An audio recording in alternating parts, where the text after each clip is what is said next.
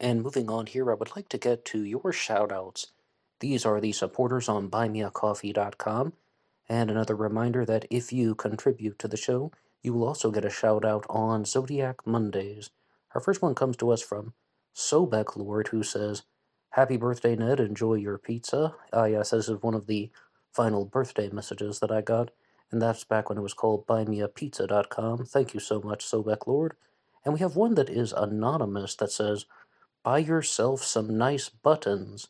Well, not Zodiac buttons, though. I kind of like the fact that the Zodiac didn't get all the attention that he wanted. Maybe I'll buy buttons in the name of somebody else, but I appreciate your support. And we have one from Drew that says, "Here's a coffee for the bonus coffee." And I mean, we got the show and the bonus podcast on Instagram, so thank you, Drew, so much. And the next one is from Ray Grant that says, "Ned, thanks again for all the free advertising that I get on your channel." Ray Grant is the author of Zodiac Killer Solved as well as the novel Zodiac Killer Dreams. And I actually spoke too soon when I was talking about the whole concept of time traveling and the Zodiac Killer case, because I didn't mean to get ahead of myself. I wanted to save that material for this part of the show because that's really the subject of Zodiac Killer Dreams. If you ever get a chance to read the novel, a lot of it deals with the possibility of what if somebody could have been moving through time and even encountering some of the crimes that have been committed by the Zodiac Killer. And there's some very descriptive sections on the murder of Sherry Jo Bates in 1966 and the Lake Herman Road murders involving David Faraday and Betty Lou Jensen. But Ray Grant has also sent something into the email address, blackboxonlineradio@aol.com. Anybody can contact me there and share anything they like. But what he wanted to do was weigh in on the DNA. Do we have the Zodiac Killer's DNA? And this is one that has been somewhat debated. The general public might have the understanding that, yes, the authorities have the Zodiac Killer's DNA because, well, they went public in 2002 and they were on the show Primetime Live. ABC ran the story about how they have the Zodiac Killer's DNA, and some suspects, such as Arthur Lee Allen, Shel Cavalli, and Charles Clifton Curtis, were eliminated because of DNA. And with Allen, there's also the side palm print, which is also called writer's palm, handwriting, some other reasons why he is viewed as eliminated by some. However, that definitely hasn't stopped people on the internet from talking about him, as well as Shel Cavalli as well. But Ray Grant wanted to weigh in on the subject because the DNA was extracted not from anything that is in the internal component of the letter. It was taken from the stamp, which is on the outside of the letter.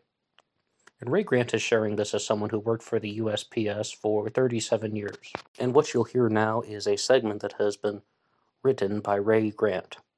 "I can give you some feedback on the SFPD back around the time of Primetime Live back in 2002 in the month of October.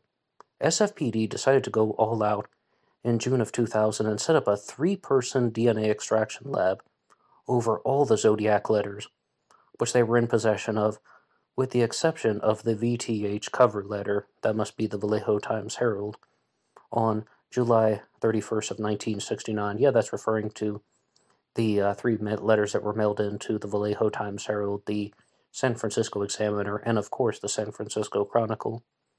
In December of 2000, Sergeant Tom Connor of South Lake Tahoe PD contacted Inspector Kelly Carroll of SFPD.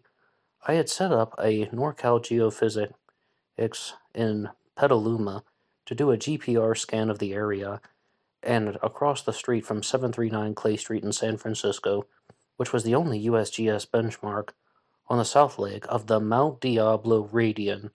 That area turned out to be Portsmouth Square Park, and the only open ground that was undisturbed since 1970, as the vegetation to the left of the garage doors was there. My theory was that that was where Donna Lass was buried. Anyway, Kelly Carroll vetoed the scan, saying they didn't want to allow a circus to take place in the area. This was SFPD being asked a favor by another police agency and SFPD refusing that favor. There wasn't going to be a circus, since if the scan turned up nothing, I obviously wasn't about to publicize it. So what SFPD was actually saying was that they weren't interested in anyone solving the case other than SFPD. If someone came forward with a way to solve the case, the SFPD couldn't take credit for it, and they didn't want the case to be solved, period. As for Micro Deli, he pointed out that after more than 2.5 years of looking for the Zodiac killer's DNA in the letters, the SFPD lab came up with nothing. So they used some partial DNA that was found on the surface of a stamp and they completely fabricated a demonstration saying that the DNA should eliminate Allen, Cavalli, and Curtis by a partial mismatch. As after the broadcast aired, I left a message on the answering machine of Sydney Holt, suggesting that she compare the DNA she had with what was left stuck to the Sherry Joe Bates thumb in Riverside. I didn't realize at the time that the Riverside DNA was mitochondrial. All that got me was a nasty message from Kelly Carroll, which was on my old answering machine. So it seems that Ray Grant is of the camp that the DNA is either not present or inaccurate in some ways. But he does continue by this.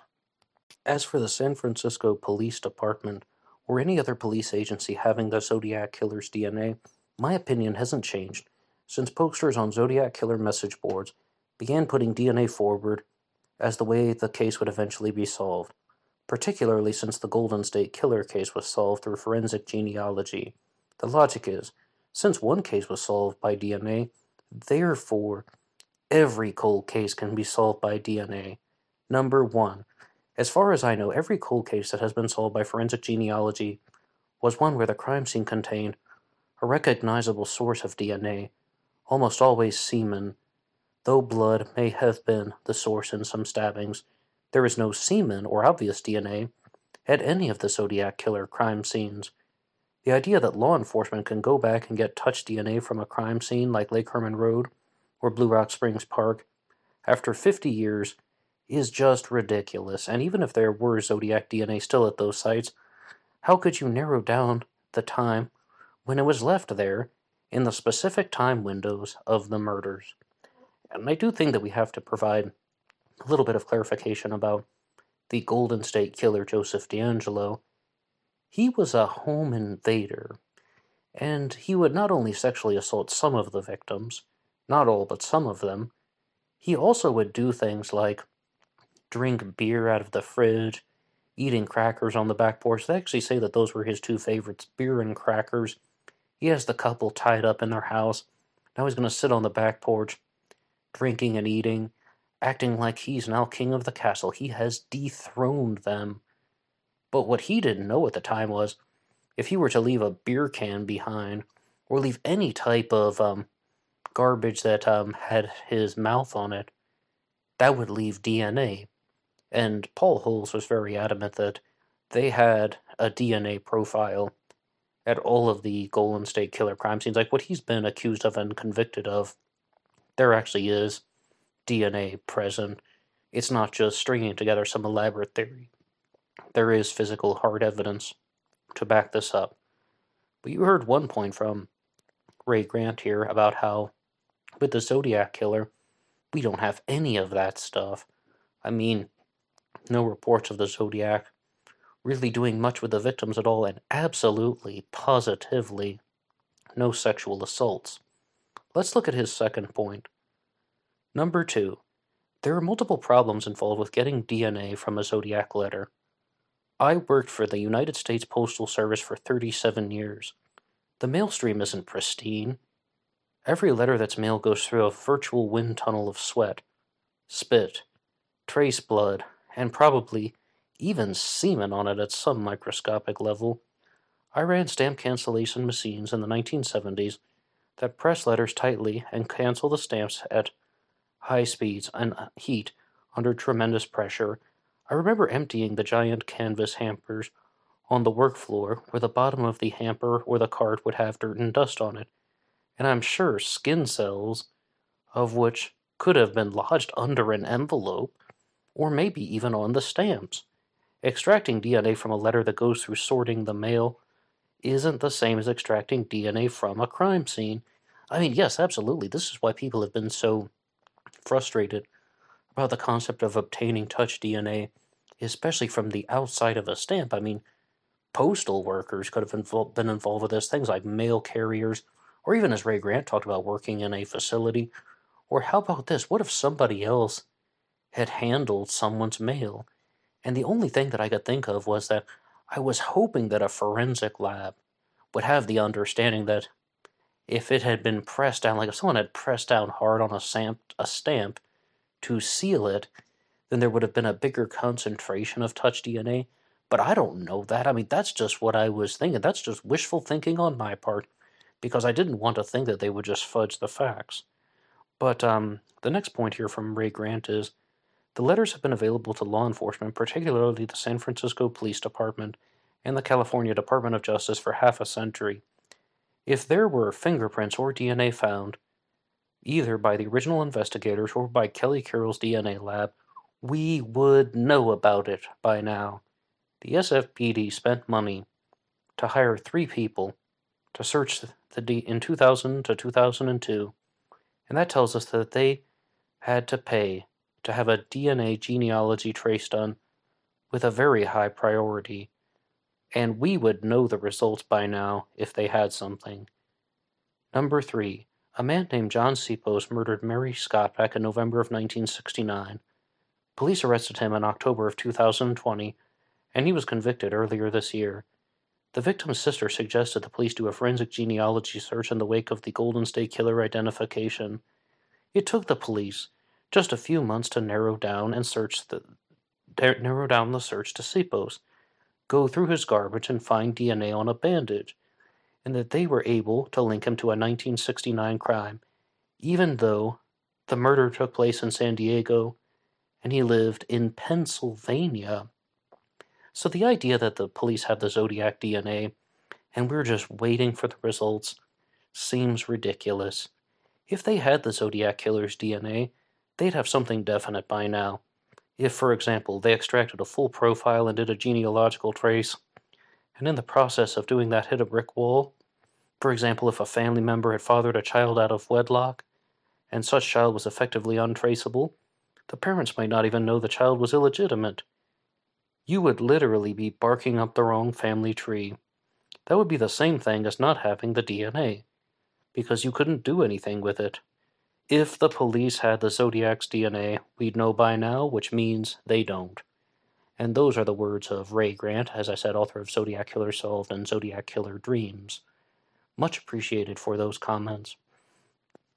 But as you heard there, Ray Grant is of the stance that they don't have the DNA. However, another big proponent of this that was cited in that was Mike Rodelli, author of In the Shadow of Mount Diablo and The Hunt for Zodiac. In the Shadow of Mount Diablo is the print version, and the ebook alteration is called The Hunt for Zodiac. Mike Rodelli is a supporter of the theory that involves Kjell Kavalle, the Norwegian-American businessman. He was born in 1919 in Norway, spent his time in the city of Trondheim over there, came to the United States at the age of 10, and went on to become a very successful businessman, working in the automotive industry, one of the biggest importers of cars in the United States, one of the few Zodiac suspects who is actually a millionaire. And I had the opportunity recently to talk to Mike Rodelli because I read off some of his comments about the DNA here on this channel, and I even did a full episode about it once called Do They Have the Zodiac Killer's DNA? And the long story short is, he is of the belief that, quite similar to Ray Grant, they don't have the DNA. They did a special on Primetime Live that aired on ABC in 2002, and the crime lab didn't want to go empty-handed. But how exactly did they do this? Well, they had some traces of cells at some places on the envelope, and then they had the collection of cells on the stamp, but it's the outside of the stamp, and if they do not have the DNA under beneath the flap of the envelope, there's a very high chance that it was never licked by with human saliva in the first place. Therefore, it's most likely that the Zodiac used a sponge and water to seal his stamps and envelopes, meaning that he didn't even leave saliva DNA on the thing in the first place. Now you might be wondering, why on earth would he do that? It was 1968 or 69, 1970, really, the letters began in 69, so why would somebody seal the envelope with water? It could have just been done out of habit. It could have been that he didn't like the taste of glue.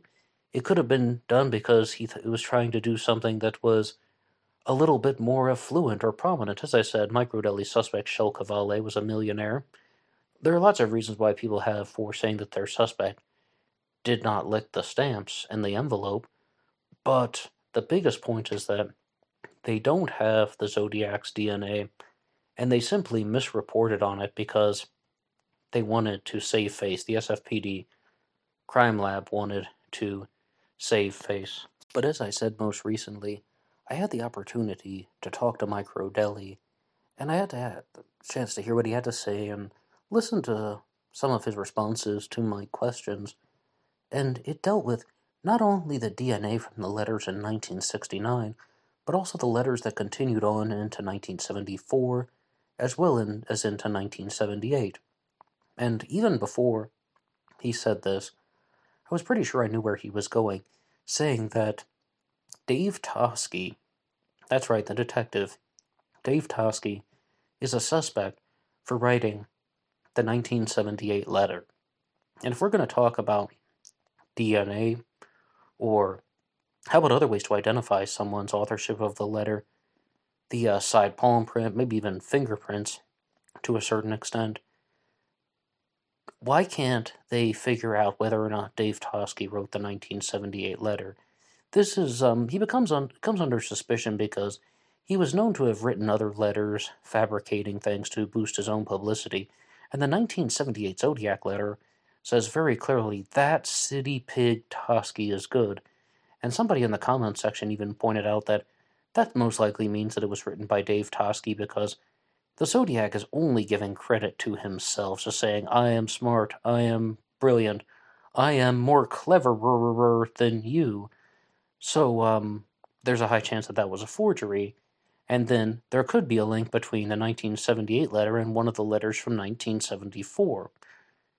Could they have been written by the same person? And could Dave Toschi have been responsible for fabricating multiple Zodiac communications?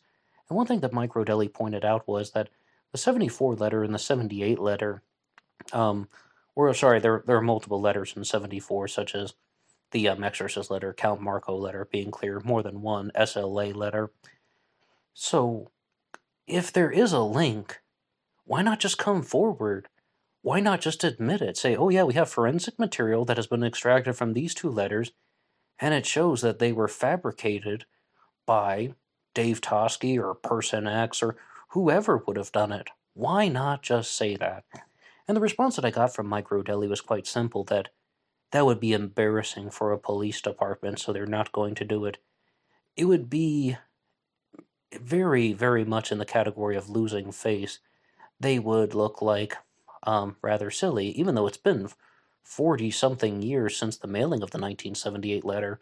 They still would not want to tarnish the reputation of the police department, and he is definitely in the camp that they don't have any solid DNA from the letters in 1969 and 70, simply because the Zodiac had very little contact with the envelopes which were used to mail them.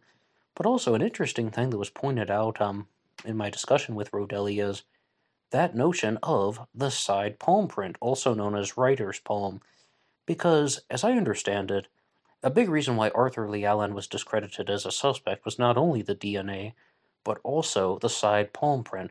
Not talking about a flat palm print, but when the side of your hand is touching the paper. Police investigators did not look for that in the early 1970s.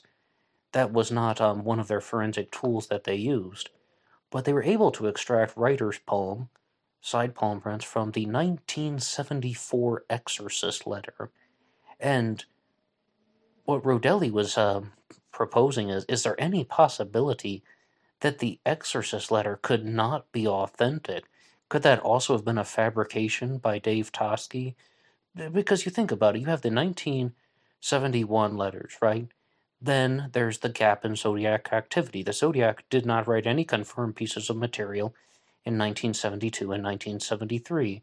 There may have been some type of copycats and some scraps of paper written in where someone is writing something like, I'm the Zodiac, I'm coming to get you, that were simply discarded. So we, always a chance, right?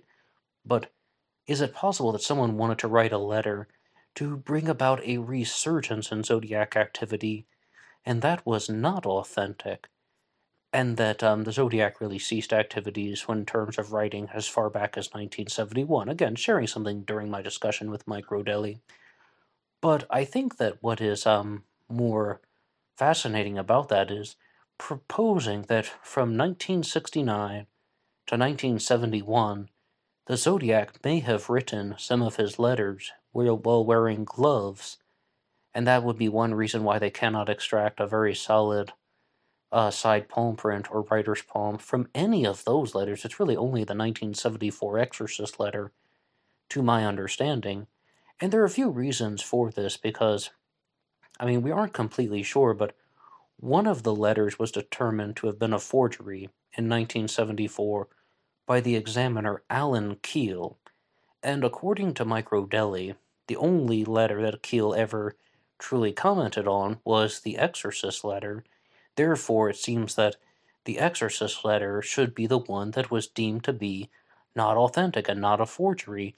And there's this whole belief that there's going to be some type of link between the letter from 74 and the letter from 78, and that a profile could be compiled, or there's some type of forensic material that would reveal the letter writer in that case.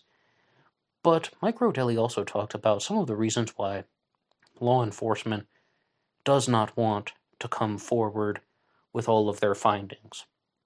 If you look at the concept of going public, saying they have the Zodiac's DNA, Arthur Lee Allen didn't match, Shel Cavalli didn't match, Curtis didn't match, then that puts out a certain image to the general public that, wait a second, they have the killer's DNA, so all of these people who are going to be making up wild, silly stories are going to be a lot more hesitant about submitting their findings, because some people are about halfway believing their theories.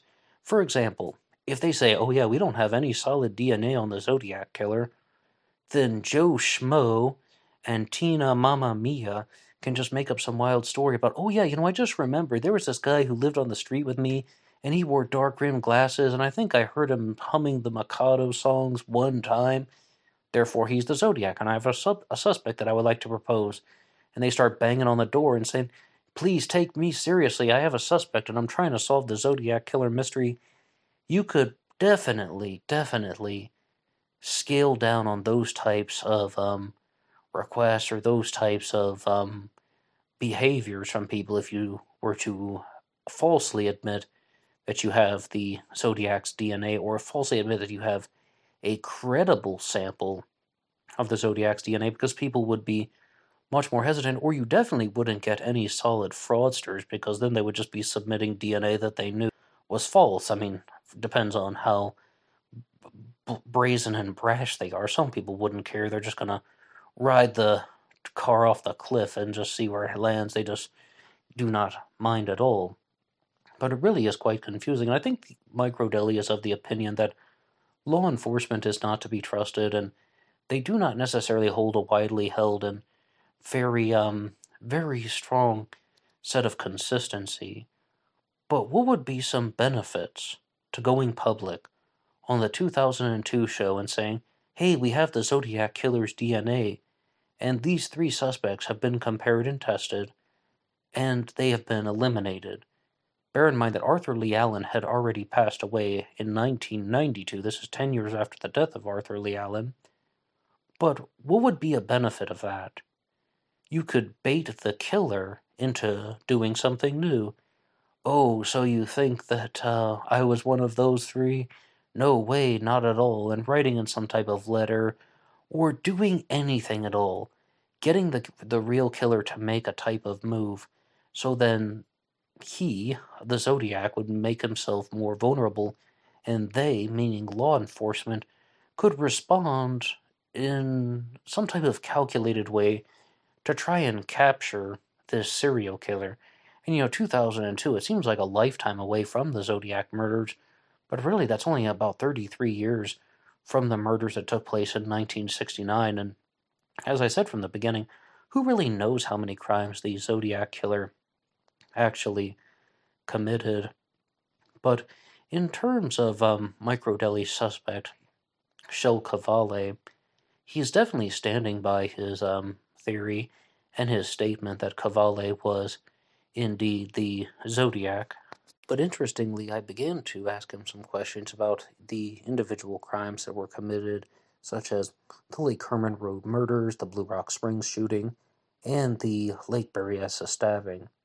And Rodelli pointed out that it is quite possible that the person that you see in the Lake Berryessa foyer sketch, the one who is with the dark hair, and he has more of a rectangular face, or I mean, if that is the best word, the Lake Berryessa voyeur, that person could have been the Zodiac, but also could have been an active participant.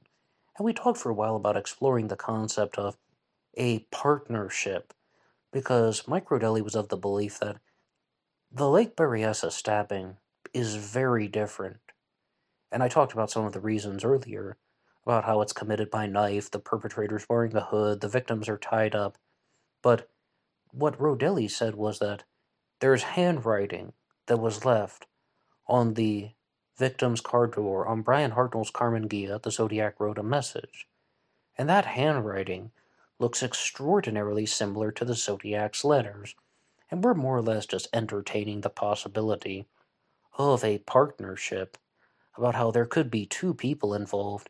And this was actually the first time that I've ever heard this, but the Zodiac frequently quotes the Mikado, right? Like, I mean, if the Exorcist letter is authentic, that says Titwillow, Titwillow, Titwillow. That's a reference to the Mikado, and it's also about he plunged into the billowy wave and the suicide's grave. It's from the Mikado. The Little List letter heavily takes things from Gilbert and Sullivan's The Mikado. In the world of musical theater, there is often someone who writes the words, like the text, the lyrics, and then there is somebody who writes the music. Sometimes there are actually three people, like if there's a play that has a lot of speaking lines, then that's called the book. The music is called just that, the music, and then you'll see things like words and music, text and music. Multiple people are working on a single project. So how about Gilbert and Sullivan? One person writing the music and one person writing the text. One person committing the murders and another person writing the letters. And is it possible at all that the person who was doing the majority of the letter writing committed one crime, that being the Lake Berryessa stabbing? I mean, I don't know. It definitely would explain all of the differences and all of the reasons why. And it would go back to an observation that I made back in 2019 when I was truly trying to first compose my own original Zodiac theory. I thought of that exact same thing. I was like, this makes no sense at all. You have a serial killer who's operating from 1968 to 69. The confirmed Zodiac crimes happened in a time span of less than 12 months. I mean, it's less than 1 year. And sometimes there is a man and a woman present, but with the Stein murder there is not. Most of the times the victims are shot, except at Lake Berryessa. They are not. What on earth is going on? And I was like, this has to be multiple people. That's what I thought in the past. And I always said, though, I shouldn't have said this has to be multiple people. I take that back. I said that it could have been multiple people, but there's always the possibility that one person just chose to commit crimes differently. But if you look at that as a partnership, that would explain why there are similarities and differences at the same time. Now, who would have done that? I don't even want to begin to comment on that.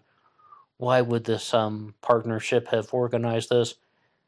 I mean, I can comment on that part because a lot of people have brought this idea forward, and I don't even remember the first person to say this, but they thought the Zodiac was recreating the Mikado, or they thought the Zodiac was trying to turn himself into some type of real-life theatrical character, like a real-life operetta character. And the 4 crime scenes that are in the Zodiac's world, Lake Herman Road, Blue Rock Springs, Lake Berryessa, and the Stein murder, are like 4 acts of a play. And firstly, there's the Zodiac sneaking up on teenagers and then young adults. Then there is this big costume change with Lake Berryessa and having a conversation with the victims. And then with the Stein murder on October 11th of 1969, the Zodiac makes a dramatic exit, walks away into the night, and is never seen or heard from again, that we know of. I mean, the Zodiac would write in lots of letters, but in terms of actually committing a crime, we do not have any confirmed evidence that the Zodiac killed anyone after that. All speculation, possibilities, and theories. Something else about how this could be operating like some type of theatrical creation relates to the Zodiac's exact actions. And maybe theatrical isn't the best word, but how about influential? Because I had the opportunity to talk to Mike Rodelli as well about some possible inspirations from Jack the Ripper and hear what he thought about. And he talked about the cutting of an apron is quite similar to cutting Paul Stein's shirt and mailing it in, is what I even brought up about how that could be the same thing as cutting out the kidney of a victim and mailing it in to prove that he committed the crime. Jack the Ripper did that in the From Hell letter, and the kidney belonged to Catherine Eddowes. The Zodiac did that with Paul Stein, and the piece of his shirt belonged... Well, I mean, the piece of the shirt belonged to Paul Stein. And the Zodiac's first letter was mailed after the second crime. Jack the Ripper's first letter was mailed after the second crime.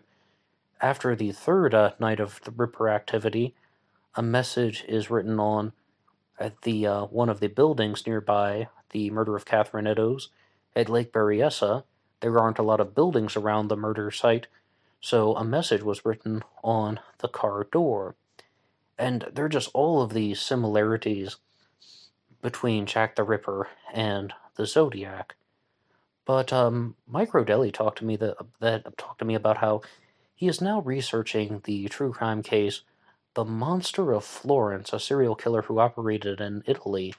And believe it or not, there is a Zodiac killer connection to that, where some person thinks that the Zodiac killer was also this serial killer in Italy called the Monster of Florence, who operated from roughly the mid-70s to the mid-80s.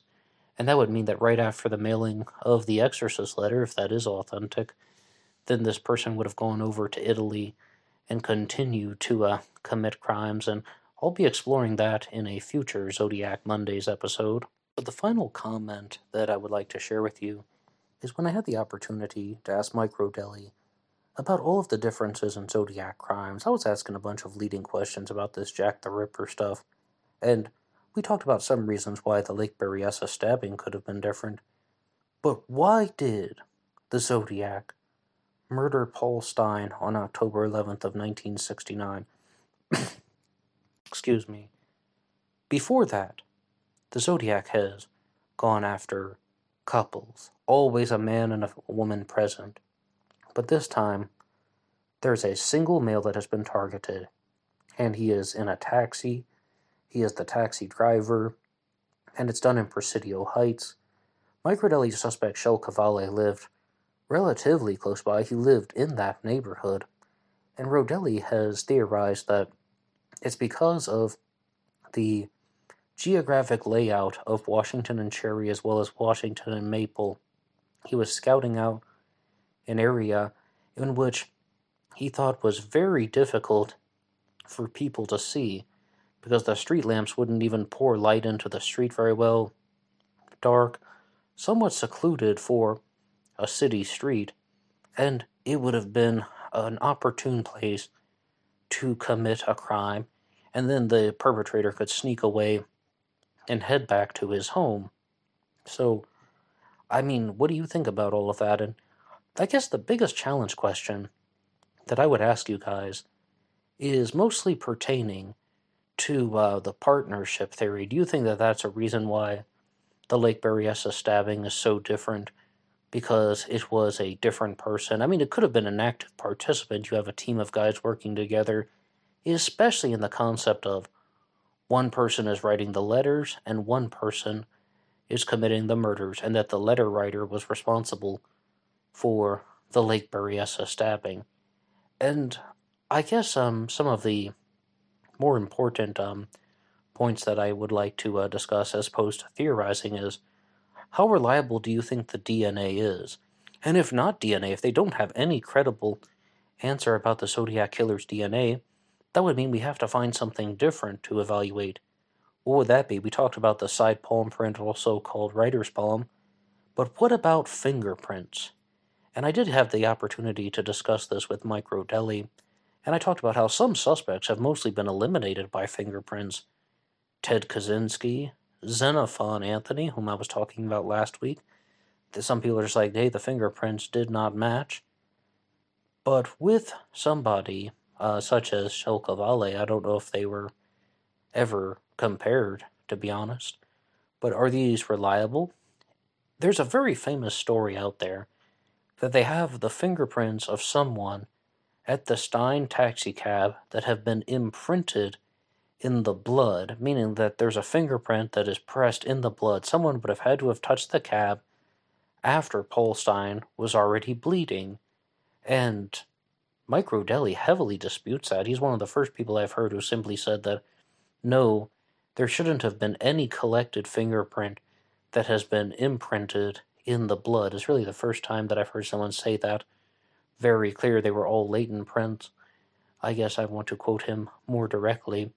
I think that that's somewhat of a bold claim, but I will always accept the result whenever it comes out and we have a true understanding of the case. But I think there appears to be some type of consensus among people like Ray Grant and Mike Rodelli that they just don't have the Zodiac's DNA.